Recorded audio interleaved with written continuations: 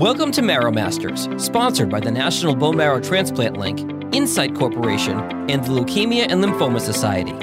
The National Bone Marrow Transplant Link, established in 1992, strives to help patients, caregivers, and families cope with the psychosocial challenges of bone marrow and stem cell transplant, from diagnosis through survivorship. Here's the Executive Director of the National Bone Marrow Transplant Link, Peggy Burkhardt. Welcome, everyone. This series focuses on all things caregiving. We will hear from the experts and the experienced, and trust me, their know-how will offer caregivers and families at every stage of the journey best practices, tips, and most importantly, an abundance of hope. Caregivers will feel their support and compassion. Today's episode will feature Matt DeYoung of Belize. Matt's daughter Lola was diagnosed in 2011 when she was only 6 years old with ALL pre-B leukemia while the family was living in Africa. Wow, Africa. Matt will provide today an incredible perspective as a caregiving dad. Matt pulls no punches and shares a wonderful, heartfelt male perspective. Matt recalls thinking, I better take this 15 minutes at a time on some days and 24 hours at a time on other days. So grab a few minutes for you today, caregivers, and listen in. You will be so glad you did. Thanks for being with us today, Matt. Peggy, thank you so much for the opportunity to share this story. Great. Let's get started. Tell us about Lola. So Lola's story in the cancer journey starts when we were in Africa. As a family, we moved to Tanzania with our two younger daughters, ages 2 and 4 at the time. And Lola started to get really ill. And we were living about 3 days drive from any type of really reliable medical evaluation. So we met with different doctors in the local village, and we assumed that she had malaria. So we treated her for malaria, and she got better for a minute, and then she started to digress. So we took the drive into the capital city, which is called Dar es Salaam in Tanzania, and they took her blood. And they told us at that time, Lola either had mono or leukemia, and we had a 4-day wait. So during that time, we basically stayed awake and we just said, Lord, please don't let this be leukemia. We got the results back and they said, praise the Lord, it's mono. You guys can go back to your village. And we actually got a call from the agency that we were working with. And they said, well, we've already booked your flight home. We want you guys to come home. And it wasn't until we arrived in Grand Rapids, Michigan, that we found out that, yes, Lola did have mono, but she also had pre-B ALL leukemia. And the leukemia had progressed to the point where they weren't able to take a proper sample of her bone marrow because it was so compacted with leukemia cells. Wow. So we took that opportunity to start treatment right away and basically started to rebuild our life in the States again with a daughter that was dealing with cancer. So we did the first 2.5 years of prescribed cancer treatment, and everything went well. There was no real surprises. We went into remission right away, and it was just a long, hard road of the first type of cancer treatment. She got the all clear with treatment in April, and 2 months later, we found that the disease had returned into her central nervous system. So she was diagnosed with a CNS relapse in 2013, and we went into a more accelerated, challenging course of leukemia treatment that was much heavier on hospital stays and much heavier doses of chemotherapy, and also involved some radiation. We went through 2 years of that, and again, we celebrated success until we got word 2 years after that treatment had begun that they found another cell in her central nervous system. And at that point, we started the process of thinking about, what does a bone marrow transplant look like, and what are our options for caregiving now that we've been faced with this diagnosis? We met with medical professionals all over the country and landed in Ann Arbor for the University of Michigan to start treatment for the bone marrow transplant that would ultimately save Lola's life. Lola went in September of 2015. We were never able to find a suitable match for her in terms of a bone marrow transplant. So we ended up having to use a mismatched cord blood sample, and that was the procedure that took place in September. I am so pleased to say that today in 2020, Lola is 15 years old. She is cancer-free for the last 5 years and getting a chance into the next chapter of her life. Oh, that is just so wonderful to hear that she is a typical teenager now, I'm sure. and cancer-free. Oh, I'm so happy for all of you, Matt. Okay, so you're a dad and you're a caregiver. Well, I'd love to get your perspective, what you want to touch on as far as being Lola's caregiver. Absolutely. I think in all families, you have to determine who's wired for which role. And for me, this was something that I really, really relished the chance to be in there and to be that consistent force that she had to deal with all the treatment. And I think it gave me the ability to be better prepared to discuss medications and to discuss treatment paths with the doctors, only because I had that consistency of being there. I think it's really important to note that whenever you're diagnosed or your family encounters a diagnosis of childhood cancer, it means the entire family has to shift into caregiver mode. I was really lucky to have a career where I could work virtually and maintain income while I was in the hospital. But if we didn't have members of our extended family step up, we could have never juggled 3 kids and had any type of normalcy for the siblings that were also in this fight. One of the things that's really been prominent for me to think about is the impact that a cancer diagnosis has on the other siblings in the family. It's so interesting you should say that. We've noticed that in talking to other caregivers too. There is so much consideration that needs to be made for the siblings. And I'm so glad you mentioned that. Wow. So share with us, Matt, your best tips regarding living in the moment and staying focused on the hope, because you definitely had some setbacks. So we'd like to hear about that. Yeah, it's interesting for me. I think the first time that I ever walked through the diagnosis, you get into this time of just absolute shock. And for me, every time I looked into the future, I was so scared that I just kind of went into fight or flight mode and I just stopped. I wasn't able to produce. And it wasn't until I started to just hold on to this idea of what does the next 15 minutes look like? How do I manage the next 15 minutes without looking any more in depth into the future? And then some days we were able to work 24 hours at a time, but I never allowed the family to focus on much outside of that, only because I knew how important it was for us to stay on track and to stay focused on our present needs instead of trying to think about what would happen in the future. One of the lessons that I think was the most valuable for me in all of this was to never give up hope. Even when we had doctors that met with us and told us how grim Lola's prognosis was, we made a choice as a family to say, no matter what happens, until they lay her in the ground, we're going to wait for and expect a miracle. And we obviously had conversations where she said, Dad, am I going to die? And I always just looked at her with absolute truth in my eyes and I told her no. And I think that hope, even though we never experienced prayers being answered the way that we thought, that hope protected us. It protected our soul. It protected our well-being. And I think it gave us the ability to stay positive, even in the midst of some really ugly circumstances. That's such a beautiful way to think of hope. And it sounds like it really worked for your family. So while you were under the care of the doctors, tell me about that experience. It's so interesting for me because in traditional oncology, your doctors and your staff at the hospital become like family members. So for me, there was 4 years that I spent mostly in the hospital because of Lola's immunocompromised state.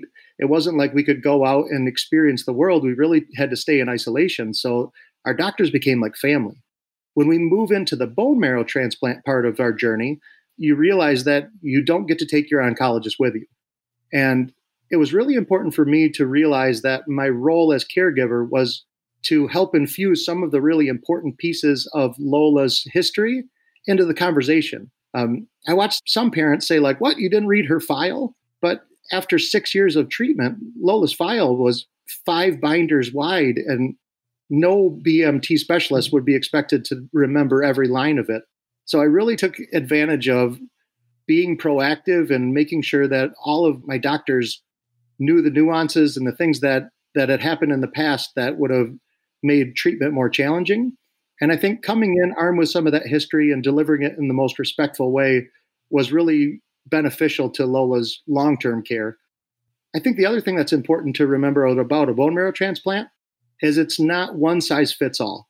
A lot of cancer treatment plans in the first diagnosis are, here's your plan, here's what everything's going to look like over the next 2 years. If nothing goes wrong, this is our plan. Whereas bone marrow transplant, it's this series of decisions that have to be made almost on a daily basis. And asking lots of questions, but trusting your doctors is so crucial to maintaining sanity during an unprecedented event of uncertainty in the family. And it takes a while. I mean, BMT is a good year of your life. And you have to be prepared for that. You're not in and out. It's a long haul. I think that's interesting to say. And it's one of those things that it's hard to share with families that are new to the journey, is just how long suffering you have to be to make it through, and how challenging it actually is going to be for not only your child, but for every member of the family. Well, that helps me segue into my next question, Matt. I understand you have a great faith. Can you tell us about your faith and how that helped you get through this? You know, faith was such a cornerstone of our family prior to this. We were in Tanzania serving as missionaries, and we were always in so many situations that we couldn't control, that faith became a real important cornerstone of maintaining sanity. I think the one thing that always gave me peace was knowing that God was powerful enough to bring complete healing if that was his desire. And I believe that single amount of truth gave me the ability to choose hope and joy instead of despair. And I think that allowed me to lead the family in a way that helped us maintain our faith. And it's definitely a relationship where some days your faith is strong and some days you just need to be carried. But I know that leaning on that was the only thing that helped anything else make sense. And then getting to the point where you realize that God doesn't work like us. His thoughts are not like our thoughts. His ways are not like our ways. So just coming to grips with the fact that God's in control. He can fix anything. But if he doesn't, he still deserves to be worshiped. That is so powerful. It's almost like a surrender. Absolutely. Whenever you get into a situation where you can't control your outcome, you can either choose faith or despair. And I think that's what my message to many families entering that journey is keep the faith, even when you don't get what you want, because the benefits to your long-term well-being will definitely be served well that way. Oh, Matt, this is really great stuff. What about creativity? Tell us about ways that you managed all this for so many years. That's such a unique question for all parties, because I think everybody has to have some kind of outlet for their feelings. For me, because our life was such a train wreck as it unfolded, we grew a pretty large social media following. And one of the ways that helped me process all of the dark feelings within me is I would write it out and try my best to just help myself process the storm that we were in by trying to make sense of it through the written word, and then sharing it with the people that were begging us for some way to help, even though there was really nothing they could do. At least writing out what was going on and the challenges that we were experiencing, it gave them a chance to at least pray for us more specifically. And I do believe there was real value in that. I'm going to elaborate on that for a second. So how did you deliver that messaging to your loved ones? I maintain most of my communication through Lola's Facebook page. So we didn't do care pages like a lot of traditional families did. We had a web page that was for our family, and we just continued to update it as new things arose. Or if we were having a really bad day, I know it made me feel a lot better to put that out into social media and just watch people respond, even if it's a like or a "we're praying for you." That kind of affirmation to a family isolated into the hospital was really valuable to me. I agree. I think there's so many benefits to that social media outpouring of support. So Matt, we know that loved ones want to help. We got the people that, like our Facebook, people are calling, they want to do something. What do you think about this? Help us out with how you processed the help that people wanted to give you.